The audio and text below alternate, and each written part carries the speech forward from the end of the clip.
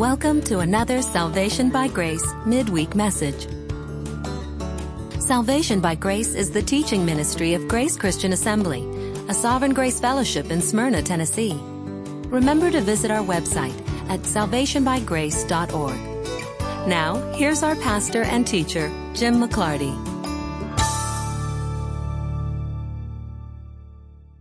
You can turn to Ecclesiastes chapter 8. That is where we're going to pick up after a quick word of prayer.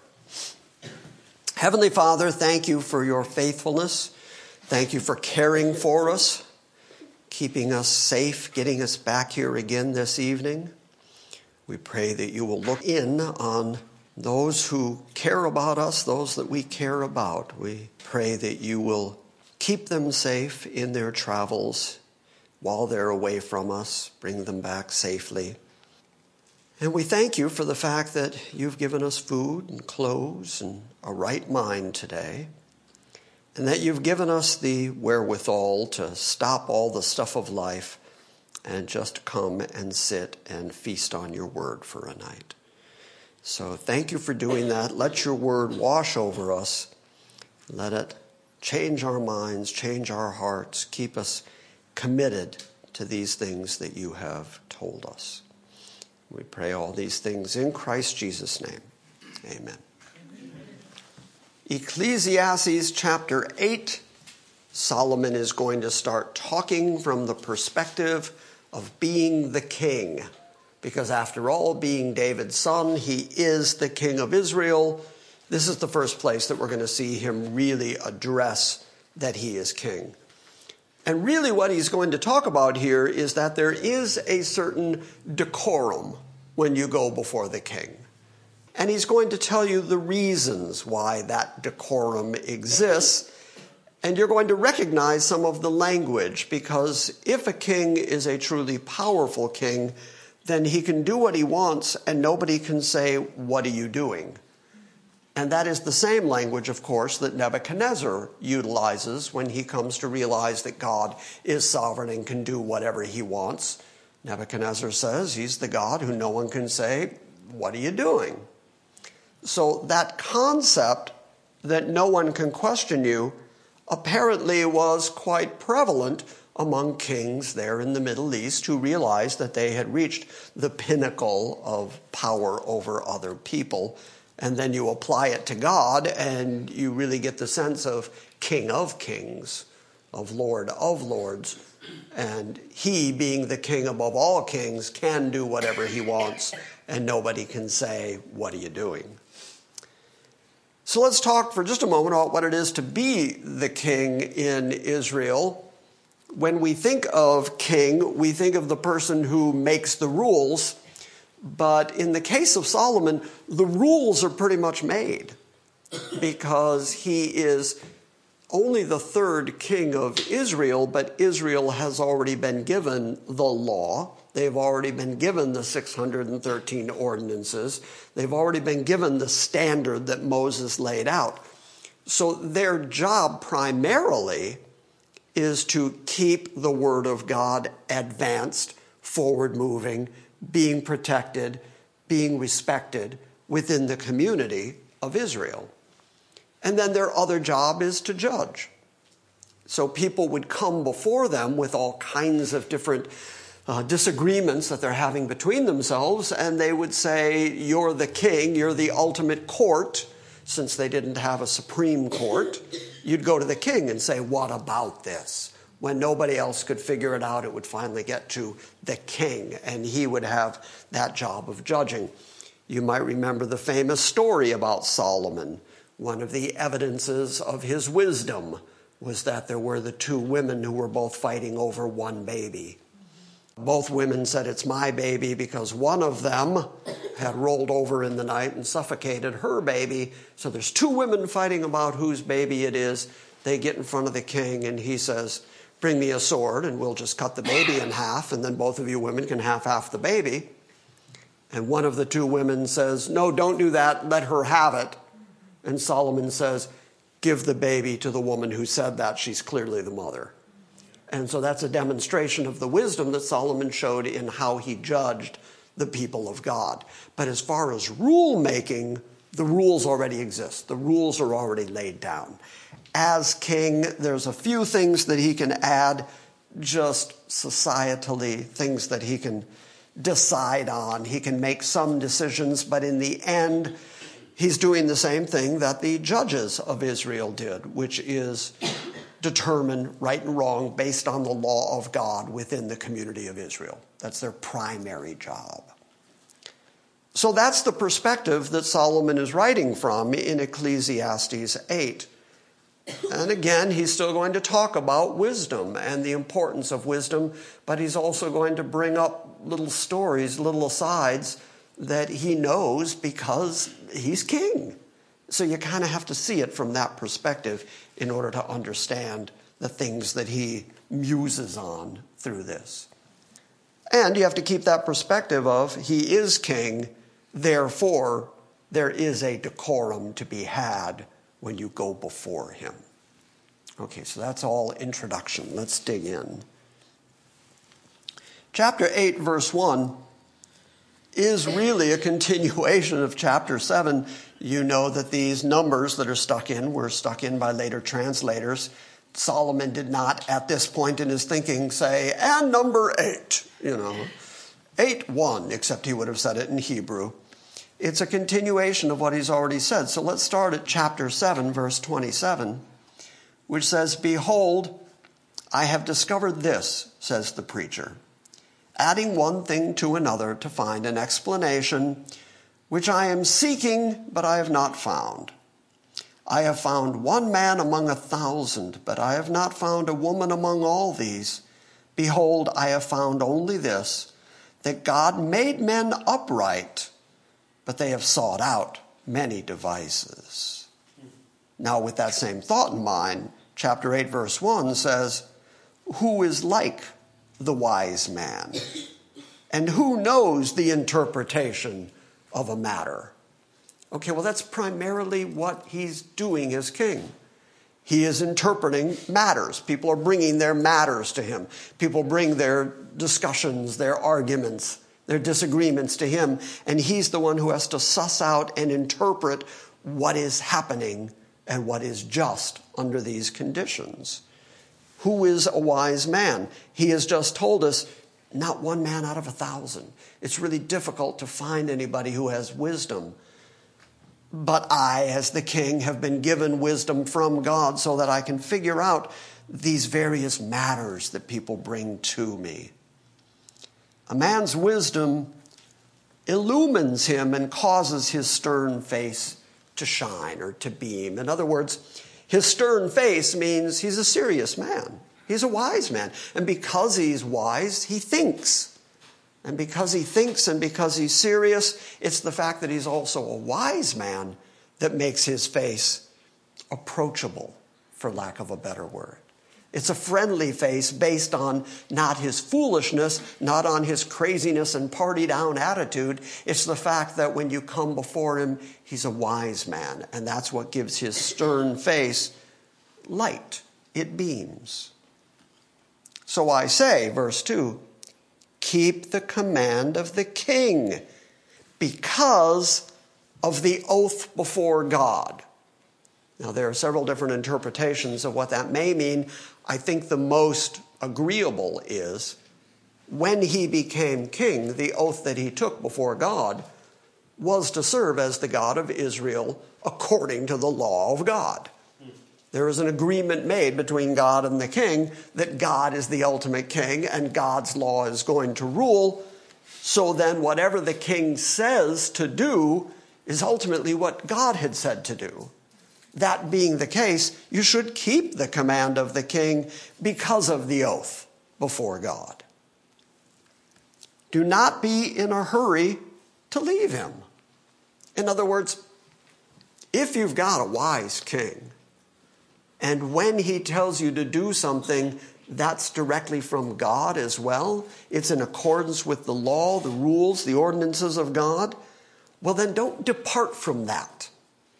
Don't up and leave that and say, oh, I'm not going to do that. I'm going to go my own way. I'm going to do my own thing. What's the king know? Crazy old king.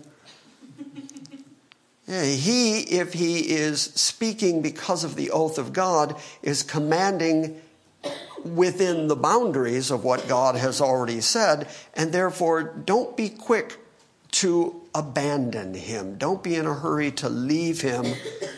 And naturally, when people leave the king, what do? They go join up with some evil matter.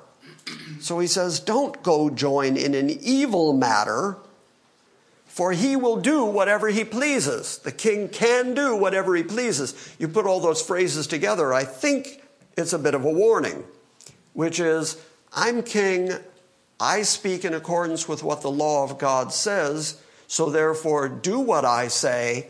But if you abandon me and go join some evil matter that works against me, don't forget I am king and I can do whatever I want, and that's going to go bad for you.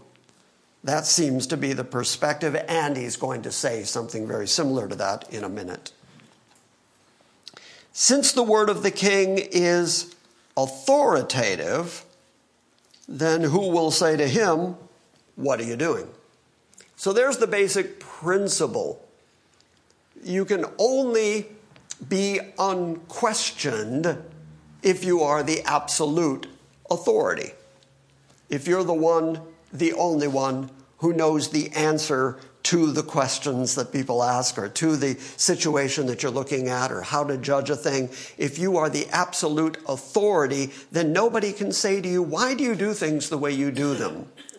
Because he's king, he can do whatever he wants, and nobody can say to him, what are you doing? Extend that out to God, which Nebuchadnezzar does, that even Paul does, and we're going to get into it later in the book of Romans, when he says, you're going to say to me, why does God yet find fault? Because who resists God's will? And his answer is, who are you to reply against God? You're just a man. You're just a creature. You don't have the ability to reply against God because he is the ultimate authority. And because he has all the authority, you don't get to question him. Same idea here. If he's the king, and he's a king over other kings, and he's an absolute king, then you shouldn't leave him, shouldn't abandon him, shouldn't join an evil matter against him. You should stay on his side because he can do whatever he wants, and the word of the king is authoritative. Therefore, you can't say to him, why? Why are you doing this? The answer is, because I'm king. Which, by the way, is a great position to be in. I would love to be in the position of saying, why? Well, because I'm king. And it's good to be king. Be a good line in a movie. It's a good movie. Since the word of a king is authoritative, who will say to him, what are you doing? He who keeps a royal command experiences no trouble. Exactly. That's why he said, keep the command of the king. Because if you do keep the command of the king, then you're not going to get in trouble. Because you're doing the thing that the king commands, which is in league with the oath that he took to God, which then is in league with the law of God as he rules over Israel. So do what the king says. You're not going to have any trouble. But for a wise heart knows the proper time and the proper procedure. I think he's saying, if you're wise, if you're understanding, then you're going to see the wisdom in what I tell you to do. You're going to see that I'm just speaking in accordance to the rules, the law of God, and therefore you're going to keep the royal command. You're going to experience no trouble because you have a wise heart that knows the proper time and the procedure. For there is a proper time and procedure for every delight when a man's trouble is heavy upon him. That's an odd phrase. But if you look at it within the context of him speaking from his position of king, he's saying there's a proper decorum. There's a proper way to do things. I'm the king, follow my commands. And the reason you should follow my commands is that there is a proper time and procedure for everything that I'm pleased with. Everything that delights me, there's a proper reason for me doing it. And if you don't follow that command, then a man's trouble is going to lay heavy on him. So there's really two reasons to do what the king says to do. The first one is you're going to experience no trouble if you do it. And because I'm king and can do whatever I want, I'm going to do whatever I'm delighted to do. And if you don't follow my command, then it's going to be trouble for you, and that's going to be heavy upon you. And then verse 7, which I have to tell you, I just love. If no man knows what will happen, who can tell him when it will happen? That just makes sense. There's nobody who can tell you what's going to happen, so that no one can tell you when it's going to happen. I think this is still in the context of him saying there's a proper time and a proper procedure for every delight, every idea, every good idea that the king has. If he's following after the ordinances and the commands of God, then there's a proper time and a proper procedure to everything that the king does. It might also, if we extend it out theologically, it might also mean that God does whatever God wants to do. And since nobody's able to tell you what's going to happen, then it's impossible for them to tell you when it's going to happen. I think we could even extend that out to some of the prophecy preachers today, especially the date-setting prophecy preachers. Since you don't know what's really going to happen, you can't really tell us when it's going to happen. So you got to be careful about date setting. Verse 8. No man has authority to restrain the wind with the wind, or authority over the day of his death. And there is no discharge in the time of war, and evil will not deliver those who practice it. Now let's go back for just a moment and put those two verses together. Just start with, remember what I told you last week or the week before. This whole section of the book of Ecclesiastes is Solomon's way of telling us what men don't know and what men can't know. That's really what he's concentrating on, is all the stuff that men just cannot know. We cannot know what's going to happen. We cannot know when it's going to happen. And if we could know those things, we would have some kind of actual authority. The king has some authority. God has ultimate authority. But you and I, we don't really have any authority. If we had any authority, we could go out and restrain the wind with a counter wind. We could rev up our own wind that was so strong it would stop the wind of God. Well, we can't do that. We can't restrain the wind with the wind. We don't have any wind of our own to go stop the wind with. Why? Because we have no authority. We have no power. We can't know things. We don't even have authority over the day of our death. He's going to bring that up again, and he's going to use it as a demonstration of what we just don't know. We really don't know stuff, and we have no authority over the day of our death. And there is no discharge in the time of war. In other words, being the king, he knows what the army is about. And if it's in the middle of a war and you're needed to participate in the war for the king, you can't come to the king and say, I prefer to go home now. You know, I've got stuff to do. I'm thinking shopping. I'd like to go now, thank you. You're not going to get discharged during the time of war. So you have no authority, is his point. His whole point is you have no authority. You don't even have the authority to know when your death is. You have no authority to control the weather or the wind. And you don't even have the authority, if you're in the army, to say, I don't want to go to war. You have to do what you have to do. And evil will not deliver those who practice it. In other words, if you're a fool and you go chase after evil things, it's going to control you, and it's not going to deliver you. So again, you're under something's control. You're always being controlled by something, and you have no authority. And all this, says Solomon in verse 9, all this I have seen and applied my mind to every deed that has been done under the sun, wherein a man has exercised authority over another man to his hurt. In other words, remember earlier when he was speaking about how men oppress other men.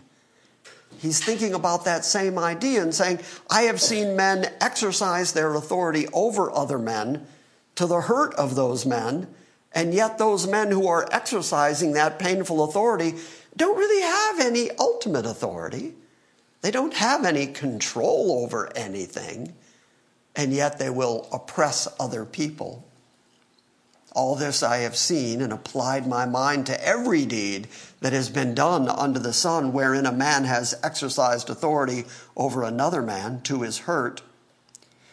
So then, I have seen the wicked buried. Basically what that means, and I don't know if you remember everything I said last week. Do you remember everything I said last week? How many of you remember everything I said? Anyway. Last week we talked about the fact that Solomon said, I've seen good men suffer. I've seen evil men have long life and succeed and do fine. Same idea is being said here. I have seen the wicked buried. They should be cut off. They should be at the bottom of the ocean in fish food somewhere. They should be in a fire or underneath a falling pillar. They're evil. But no, I've seen them live long lives all the way out to where they die of natural causes and their family buries them. And yet they're wicked. So then I have seen the wicked buried. Those who used to go in and out from the holy place. Even though they were wicked, they'd put on their show of being righteous, being holy. They'd go in and out of the temple, and people would say, oh, look at them. And yet, once they're dead, once they're buried, they are soon forgotten in the city where they did that. During their life, they showed off. They were wicked. In their life, they'd go in and out of the temple, in and out of the holy place. In their life, people would kind of ooh and ah at them. But then they lived their life and they're buried, and the fact is, they're forgotten in the very city where they were busy showing off. And so he says this too is a form of futility. I think we can extend that out to everybody who spends time showing off in this lifetime. Everybody who does, hey, me too. That happens a lot to me on social media. I'll write something or post something, and as often as not, the responses are little more than people yelling, me too, I know something. Look, I have something to say. Look, watch, look at me, look at me. It's like they're hijacking my posts, me too. Solomon says, yes, well, there were people in his day who were like that, who went to the temple, who showed off day and night. But once they're dead, people in that very city don't even remember them because they're busy looking at someone else, thinking about someone else, thinking about themselves. Look at me too. In other words, it's futile to go through all that showing off. It's futile to go through all that look at me, because eventually you're dead and no one remembers you did that. So that too is futile. Verse 11. Because the sentence against an evil deed is not executed quickly, and therefore the hearts of the sons of men among them are given fully to do evil. Let's put verses 10 and 11 together, and you're going to understand what he, as king, is saying. He's saying, I've seen the wicked live long, successful lives, show off wildly, then they're buried, and the reason they had that long life is because the sentence, the judgment against an evil deed, isn't executed quickly. Should we talk about our own court system these days? Modern jurisprudence? Well, the result of not doing something about it quickly is that therefore the hearts of the sons of men among them are given fully to do evil, because they see that the person who's doing the evil, nothing bad happens to him. There's no sentence against him. There's no judgment against him. So then I have seen the wicked buried, those who used to go in and out from the holy place, and they are soon forgotten in the city where they did this. This too is futility, because the sentence against an evil deed is not executed quickly, and therefore the hearts of the sons of men among them are given fully to do evil. Although a sinner does evil 100 times and may lengthen his life, still I know that it will be well for those who fear God, who fear him openly. In other words, judgment's coming. Even if you look in this lifetime, as Solomon did, and say, sometimes I see righteous people oppressed. I see righteous people dying early. I see sinners, evil people who have successful lives, long lives, and it just seems intrinsically unfair to me that the good suffer and the evil seem to get away with it. And the fact that they get away with it inspires other people to do evil. And he says, but nevertheless, even though that sinner sins 100 times publicly, and even though he lengthens his life so that he's buried by his children and he looks like he was wildly successful in life, I still know that it's going to go well. Ultimately, eternally, it goes well for those who fear God and who fear him, who worship him openly. But it will not be well for the evil man, and he will not lengthen his days like a shadow because he does not fear God. So Solomon's answer at this point to the wickedness that goes on in the world, to the fact that there's all this futility to human life, his answer is, yeah, but God knows. Yeah, but God will make it okay. And remember again, what is the main thing that the king does? This is why I emphasized this at the beginning. Ultimately, what the king does primarily is judge. And he knows that God is the ultimate judge.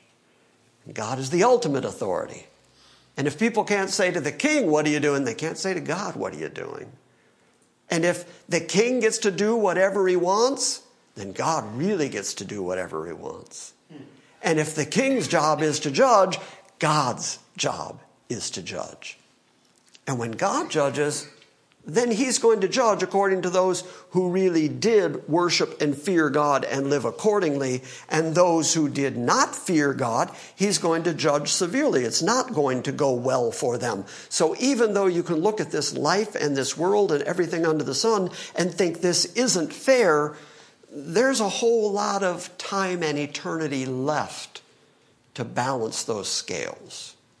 And God, being the righteous and ultimately just judge, he'll make it right.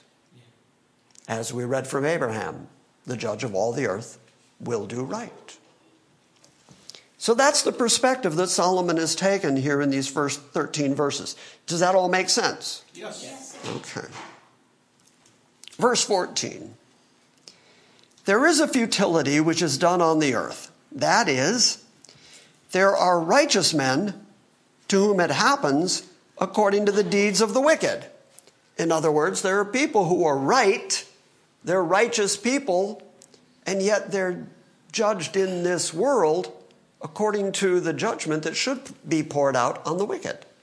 I've been studying this week, and I saw an article just the other day about a man that was released from jail, from prison, for a crime that he didn't commit, and he'd been in prison for, 20-something years. And they gave him and his family some large amount of money to make it okay. Sorry we locked you up all that time, but here, we'll give you some money. And I thought, well, there's a perfect example of what Solomon's talking about. It happened in this world that a righteous man ended up according to the deeds of the wicked. And he must have known that entire time that he was innocent of the crime he was going to prison for, and yet he was imprisoned for 20 years for the crime he didn't commit. We would all look at that and say, how does that happen that a righteous man is judged according to the way a wicked man should be judged? And then on the other hand, there are evil men to whom it happens according to the deeds of the righteous. There are wicked people doing fine in this world, the way you would think the righteous people should do. I say this too is futility. You look at it and you say, well, this is so unfair. This is so unjust. This just isn't right. Okay, what are you going to do about it? How are you going to fix it? How do you make it so it never happens again? It's what happens in this world. And so Solomon says, it's all just a futility if there is not ultimate judgment, if there isn't eternal righteousness, if there isn't ultimately a reward for the just person who is treated unjustly. Otherwise, it's all just earthly futility. Verse 15, so I commended pleasure, knowing that everything under the sun is just futile, knowing that vanity of vanities, it's just all vanity, and most things in the world just don't make sense. Okay, I underplayed that. Everything in this world just doesn't make sense. Nothing really makes sense, and ultimately it's all forgotten. It all just blows away with the wind. So here's the best you can do. I commend pleasure. In other words, not sensual pleasure, but I commend that you enjoy what you do have. It's the same thing that he has said before in this book. For there is nothing good for a man under the sun except to eat and to drink and to be happy, to be merry. And this will stand by him in his toils throughout the days of his life, which God has given him under the sun. So if you can't fix things, if you can't make everything right, if you can't deal with the futilities of this world and the vanities of this world, just be thankful for what God has actually given you. And when you eat, be grateful and be happy. When you drink, be happy that God has given you something to drink. And be merry. Have a good countenance about you. Don't walk around being angry. Don't walk around being grumpy. Go ahead and enjoy the life that God has given you, even if you can't figure out all the nuances of the unfairness of life here on earth. I commend pleasure, for there is nothing good for a man under the sun except to eat and to drink and to be merry. And this will stand by him in his work, in his toils, throughout the days of his life, which God has given him under the sun. When I gave my heart to know wisdom and to see the work or the task which has been done on the earth, even though one should never sleep day or night, and I saw every work of God. In other words, what he's saying, when I tried to figure it all out, when I tried in my heart to really comprehend wisely what goes on this earth, the work, the task of what goes on in this earth, even if someone was so studied in this that they never slept day or night, if they had more hours than everybody else because they never ever slept, and all they did was commit themselves to understanding the purpose, the task, the work of what goes on the planet. And even if I saw every work of God that takes place on the planet, so that I could figure it all out, put it all together, make one big compendium out of all of it, even if I did that, I conclude that a man cannot discover the work which has been done under the sun. Men just can't know it. We're limited. We're limited in so many ways. And Solomon just keeps driving that point. Look, you're limited in what you're capable of understanding and knowing, and that will make you crazy if you set your mind to trying to understand all this stuff that's just not understandable. Therefore, accept that God is sovereign, that God knows what he's doing, and while God is doing it, he has given you certain things, for certain clothes, certain food, certain people to be with. If that's the case, then just be happy for what you've got. Enjoy your life for what it is, and don't make yourself crazy over the stuff you just can't comprehend. And there's a lot of stuff in this life that I don't comprehend. When I gave my heart to know wisdom and to see the task which has been done on the earth, even though one should never sleep day or night, and I saw every work of God, I concluded that man cannot discover the work that has been done under the sun. Even though a man should seek it laboriously, if he labors to understand it, he will not discover it. And though a wise man should say, I know, he still doesn't know. He still can't discover it. Here, I'll make it practical for you. Have you ever met anybody who truly, genuinely had life all figured out? Anyone? Anyone? Suggestions? If that man, if he exists, should have a call-in show so the rest of us can call him and say, what's the deal?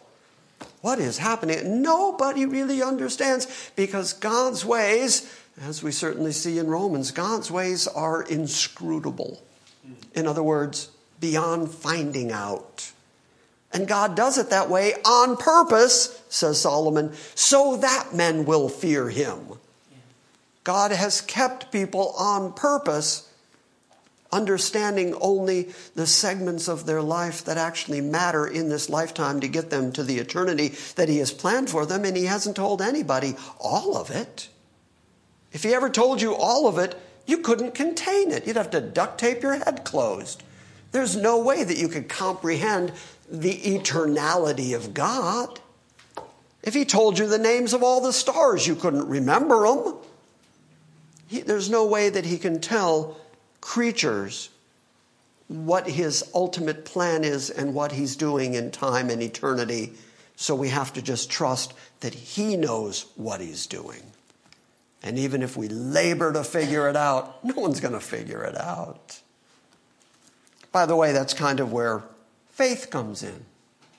That's kind of where we understand that God hasn't told us everything, and that the secret things belong to the Lord, and that he has revealed some stuff to us. He's given us these books in the Bible to deal with, but along the way he has also said, now look, I've told you a bunch of stuff, but I haven't told you everything. I haven't told you what the thunder spoke. I use that example all the time because I find it fascinating that John would hear the thunder speak and then would start writing down what the thunder said, and an angel said, no, don't write that down. And all that does to me is make me go, well, I don't care about the other books. I want to know what the thunder said. Because there's just a whole bunch of stuff we don't know. So then be satisfied with what you do know.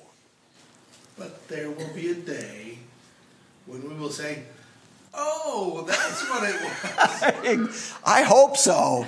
And we're not going to have, since you said that, we're not going to have this sinful, depraved mind that we have. We're not going to have that constant distraction of our own lust running through our brain constantly. We're going to be able to actually concentrate and listen to the things of God and worship and enjoy the things of God without that constant distraction. Is anybody in this room able to pray without getting distracted? What'd you say? Yeah, exactly. Precisely. Yeah, we all get so easily distracted by every little thing.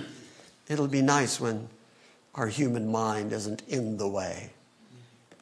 So we're going to read a little bit of chapter 9 up to the point where Solomon says the same basic thing. So let's go to chapter 9, verse 7. Go then and eat your bread in happiness, and drink your wine with a cheerful heart, for God has already approved your works. In other words, the reason that you have these events, these works, these tasks in your life, the reason you have this food, these drinks in your life, is because God has already said, yes, you should have these. God has already approved them. He's already put them in front of you because he's sovereign, because he's in charge, because he loves you. He has given you these things. So for that reason, be happy. Drink your wine with a cheerful heart. Now, by the way, he's not saying get drunk until you have a cheerful heart. In the Middle East, it was very hard to find good, pure water. And so oftentimes they would mingle some wine with their water in order to make sure that the water would remain healthy that they were drinking. And so when he says, as we see so often in the Bible, drink some wine, it was a very, very common Middle Eastern drink, but it wasn't high alcohol content. Solomon's not saying get drunk on a regular basis so that you have a cheerful heart. He's saying be thankful for it, be grateful, eat your bread with happiness, drink your wine with a cheerful heart, for God has already approved your works. Now I have to say, last night, I don't have to say, but I'm going to say, because I have the microphone and I can say whatever I want. It's good to be king. It's good to be king. So, oh dear. Last night, as I was, again, reading through this and deciding that we were going to read all the way down to this part tonight, I went in and I read it to my wife because it says,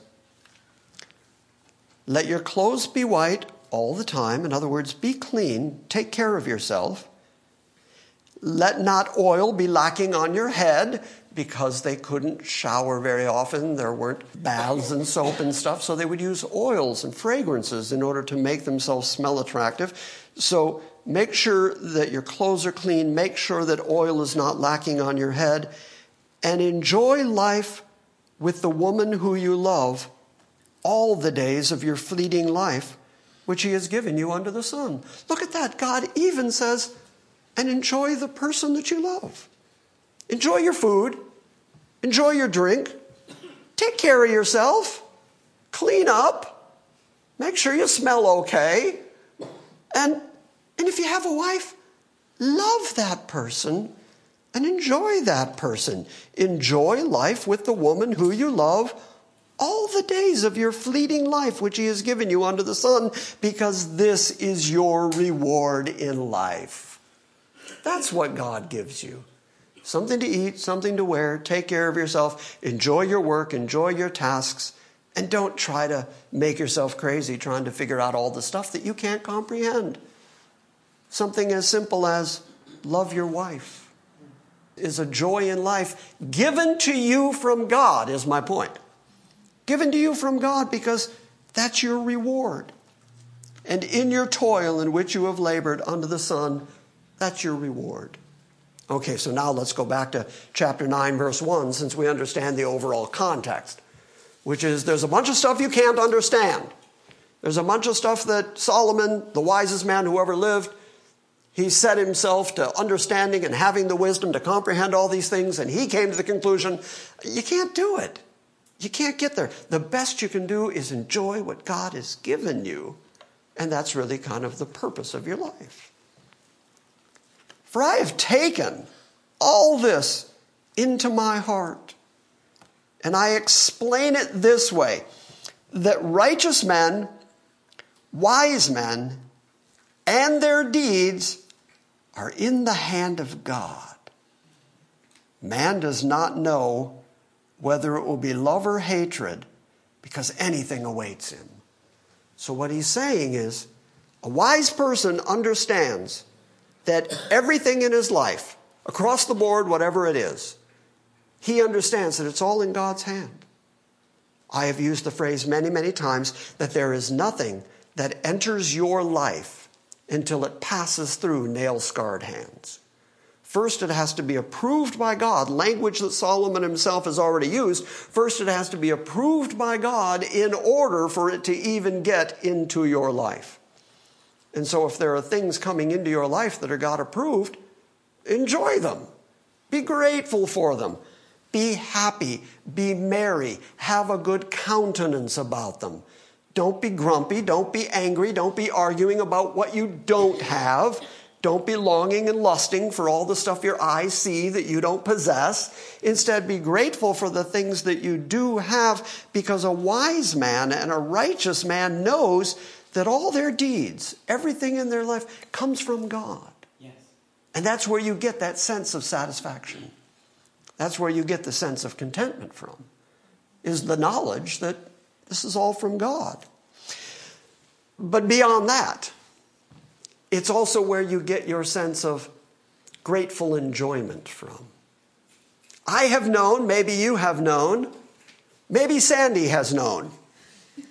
I have known dour Christians. I have known people who say they believe in God, and as a consequence, they think they have to walk around all the time just being really hard to deal with and grumpy and kind of sour and kind of hard to be around. And I think, where's your joy?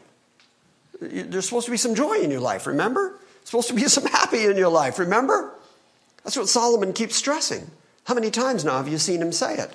He says, enjoy what you've got. Be thankful for what you've got. Have a good countenance about what God has done in your life. And a wise man knows that God is the one who brought these things to you, and he's already approved these things. Therefore, it's okay for you to go ahead and be happy. It's okay for you to enjoy what you've got. I know Christians who feel guilty when they enjoy things. You know what I'm talking about. The people who feel like if God has brought something into their life, if they enjoy it, that they're somehow doing wrong. No, you're not. Solomon says, no, enjoy what God puts in your life. Because those are the deeds that are from the hand of God. And man does not know whether it's going to be love or hatred. In other words, you don't know what happens tomorrow. You don't know what happens later today. You don't know if it's going to be good or bad. He's going to list several examples of good and bad. He starts with love and hate. You don't know what's coming. And because you don't know what's coming, enjoy what is right now. Right. If you're healthy right now, if you're fed right now, if you're clothed right now, if you have friends right now, if you have someone to love right now, be happy for it because you don't know what happens tomorrow. Anything could be coming down the pike. It's already heading towards you. It's already in motion. It's already going to occur. It's just not going to occur until tomorrow. You don't know it. God knows it. You don't know it yet. So you can go through your whole life worrying about what's about to happen, or you can enjoy what's in front of you right now. Solomon's advice is be happy for right now. Be happy for what you're doing right now. Are you eating? Be happy. Are you drinking? Be happy. You loving somebody? Be happy. God taking care of you? Be happy. Because you don't know what it's going to be tomorrow. Could be love, could be hate. You don't know. Anything. He makes it clear. Man does not know whether it'll be love or hate. Anything awaits him. Anything could be coming down the pike. It is the same for everyone, says verse 2. There is one fate for the righteous and for the wicked. And I'll tell you in advance, that fate is everybody dies. Life ends. There is one fate for the righteous and for the wicked. There's one fate for the good, for the clean, and for the unclean.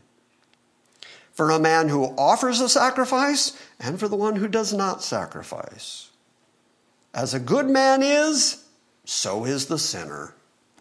As the one who swears is, the one who swears by God, so is the one who is afraid to swear. And this is an evil in all that is done under the sun, that there is one fate for all men. Furthermore, the hearts of the sons of men are full of evil, and insanity is in their hearts throughout their lives, and afterwards they go to the dead. Have you ever read a better description of human beings? There it is right there. Just like we've read so many different places, the same thing, that wickedness beats in the heart of men. Solomon comes to the exact same conclusion, that the hearts of the Son of Man are full of evil. You can read it all the way back in Genesis. That's why God flooded the earth. Because their hearts were wickedness continually.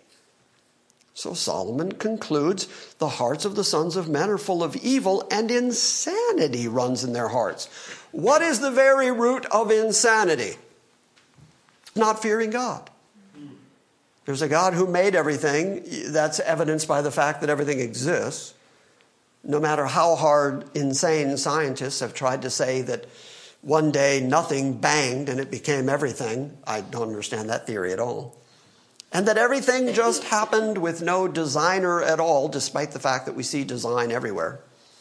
So that's insane at some point. The denial of God, the denial of all that is righteous, all that is holy, at some point becomes repetitive insanity. And why is it insane? Because there's nothing but wickedness in them.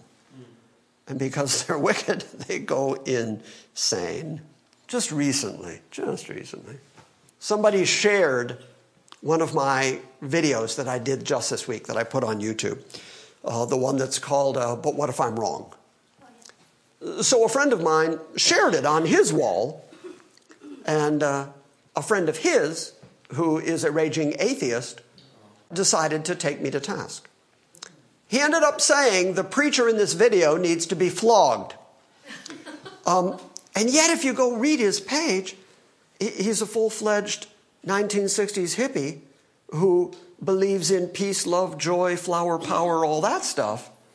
So peace, love, joy, kindness on the earth guy believes people who don't agree with him should be flogged. It seems a little insane to me.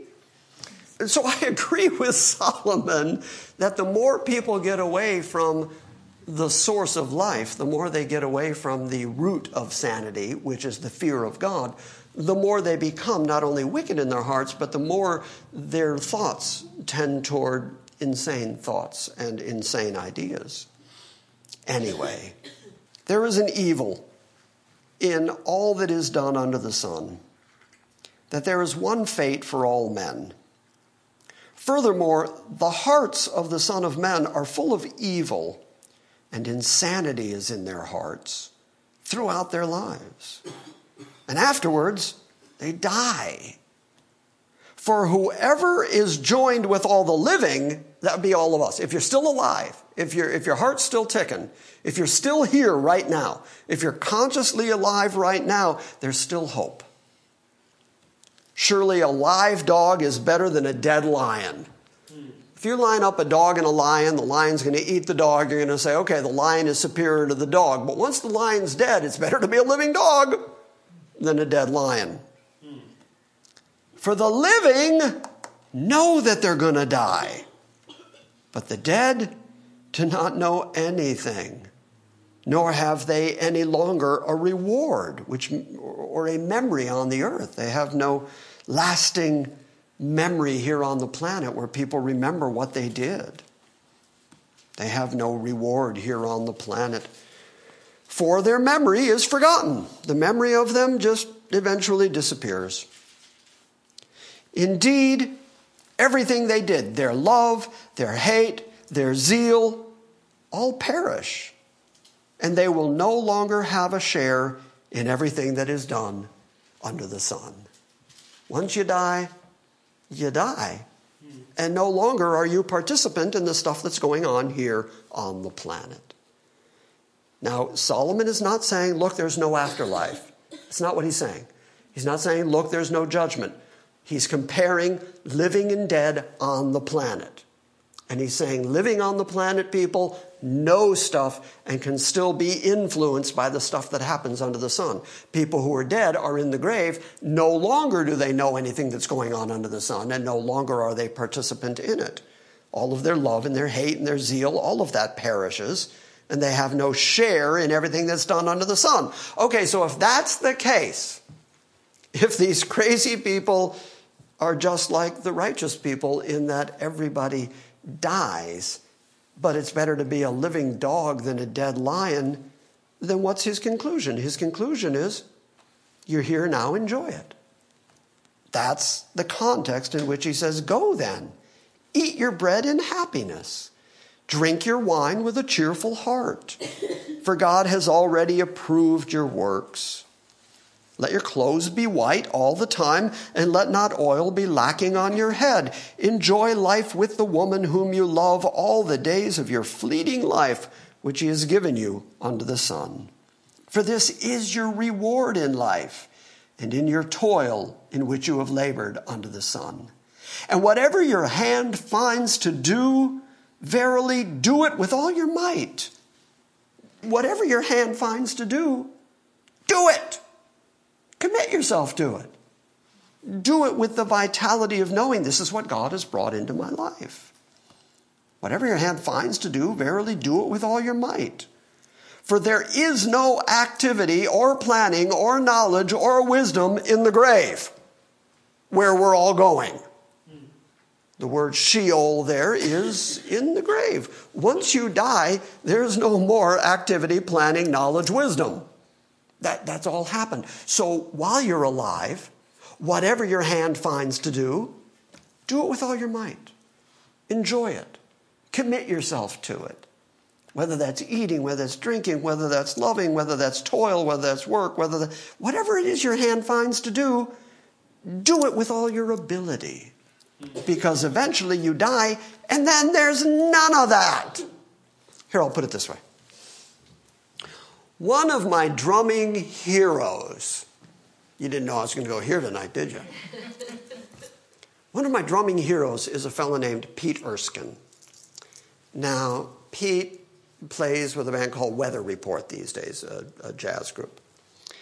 Years ago, when he was like 19, He used to play for Stan Kenton, big band.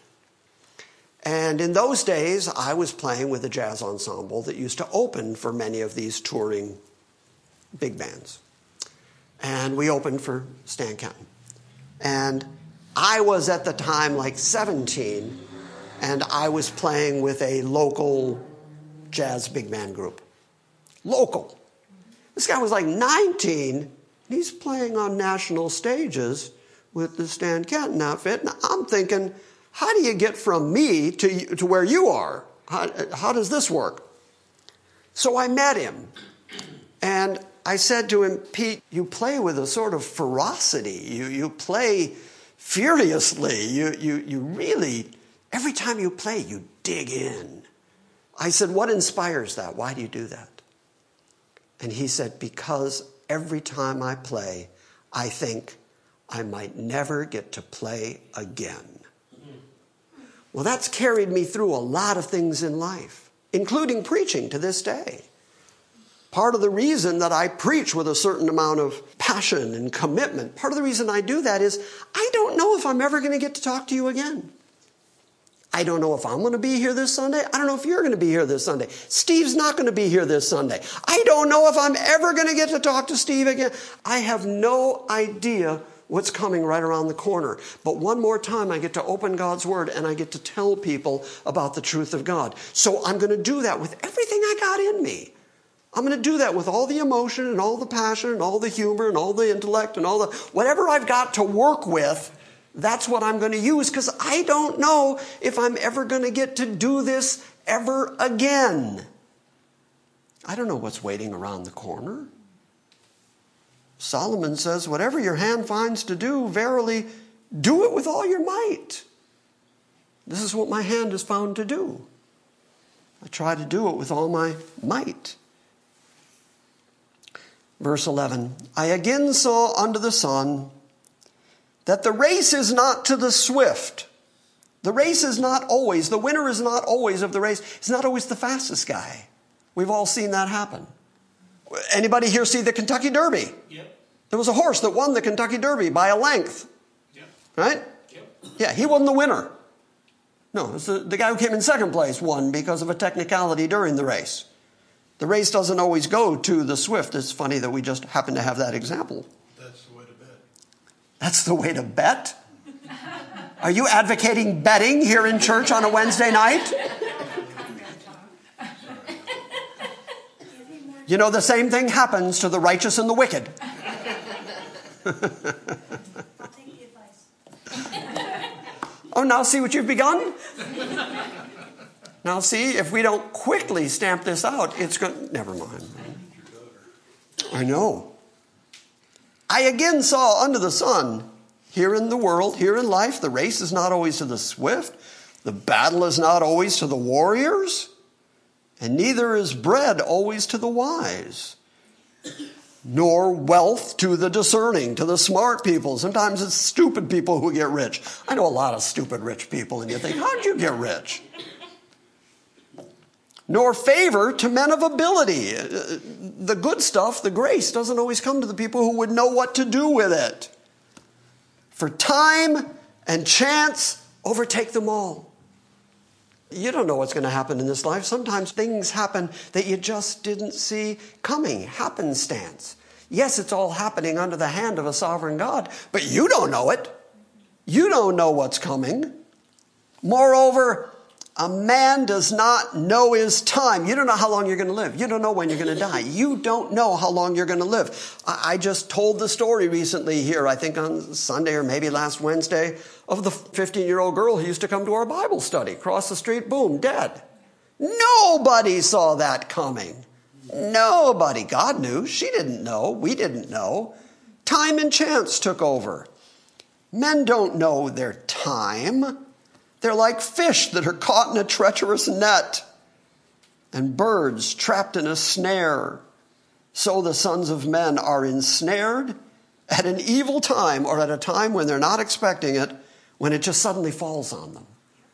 Just when you're not planning it, suddenly you're dead. We were watching a program the other night. I'm going to let you go. I know it's getting later. We were watching a program the other night where there was a person who had just bought a historic building, and they had begun making a hotel out of it.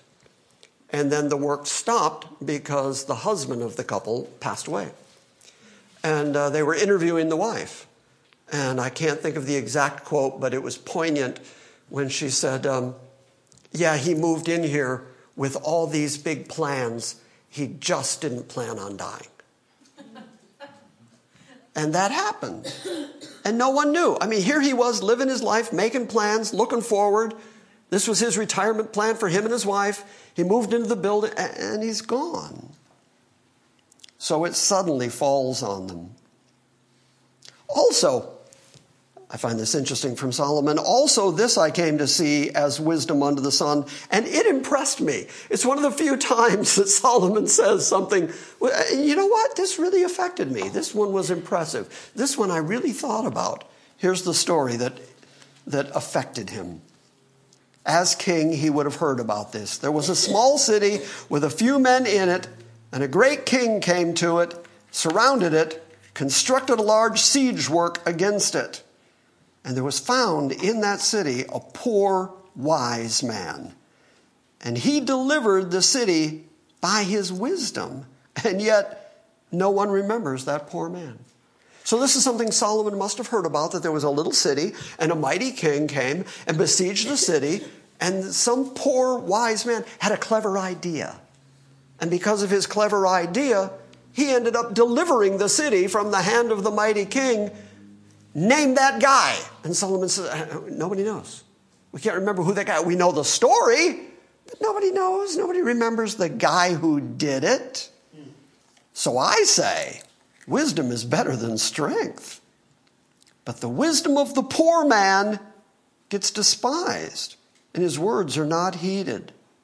The words of the wise, heard in quietness, are better than the shouting of a ruler among fools. Isn't that a beautiful sentence? The words of the wise, heard quietly. Just listen. You don't need to talk. You don't need to say, me too, I know something. Look at me. Sometimes it's best to just be quiet and listen to wisdom.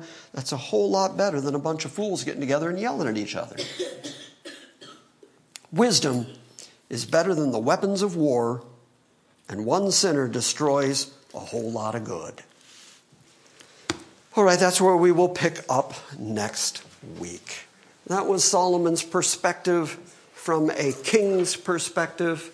And if you walk away with nothing else tonight, just remember, you don't know what's happening tomorrow. You don't know if you're going to make it home tonight. You don't know if you're going to wake up tomorrow. You don't know what's coming. So whatever you got right now, enjoy it. Be happy for it. Look, this last Sunday we heard about Luann's diagnosis. A year ago, I heard Luann's pretty much a goner. Sorry to put it that way. But, Luann's lung cancer is kind of over for her. She's been given months. That's it. Sunday, Steve stood up here and said the doctor can't find anything on the latest scans. Who saw that coming? God knew. God saw that coming. Steve didn't see that coming. Anybody in this room see that coming? While we were all worrying about Luann, was anybody thinking, nah, she'll be fine? Worry about Betty. Worry about something else. No. So now, as a result, Steve gets more time to love his wife. And Solomon says, enjoy that. Love that. You get to eat something. You get to drink something. Another day where good things are coming to you. It's okay to enjoy it. Because, after all, it's a sovereign God who brought it to you. Sometimes I think we think of the big sovereign God as the severe judge. And we all kind of cower under the fear of that Almighty. But he's also your loving Father. And Jesus says he knows what things you have need of. And it's the Father's good pleasure to give you those things. And if it's his good pleasure, if he's happy about it, if it's his pleasure to give you these things, then don't be grumpy about them when you get them. Be happy about the fact that your Father has given these good things to you, and enjoy your life because, after all, even better stuff is coming get used to it. That's what I guess I'm saying. Does that make sense? Yes. Okay, I'm not just talking to myself up here. Because I'm a fairly happy guy. I've learned to be content. And all of that is such a change from who I used to be. And all of it came from the recognition that God cares about me enough that he would not only give me the stuff of this life, but he would sacrifice his son for me. The phrase that I use so often is, God is too holy not to do that which brings him the greatest glory, but he's also loving enough not to do that which brings us the greatest good. He is interested in our good, and sometimes we don't say that often enough. All right? All right. So, enjoy your evening then. Questions? Anybody want to sign up with our bookie over here? Anybody want to? All right, say good night to the internet congregation. Bye. Thank you for listening to this week's Salvation by Grace message. We welcome your feedback and encourage you to visit our website at salvationbygrace.org. And we invite you to join us next time when we gather around the Word and study the sovereign grace of God.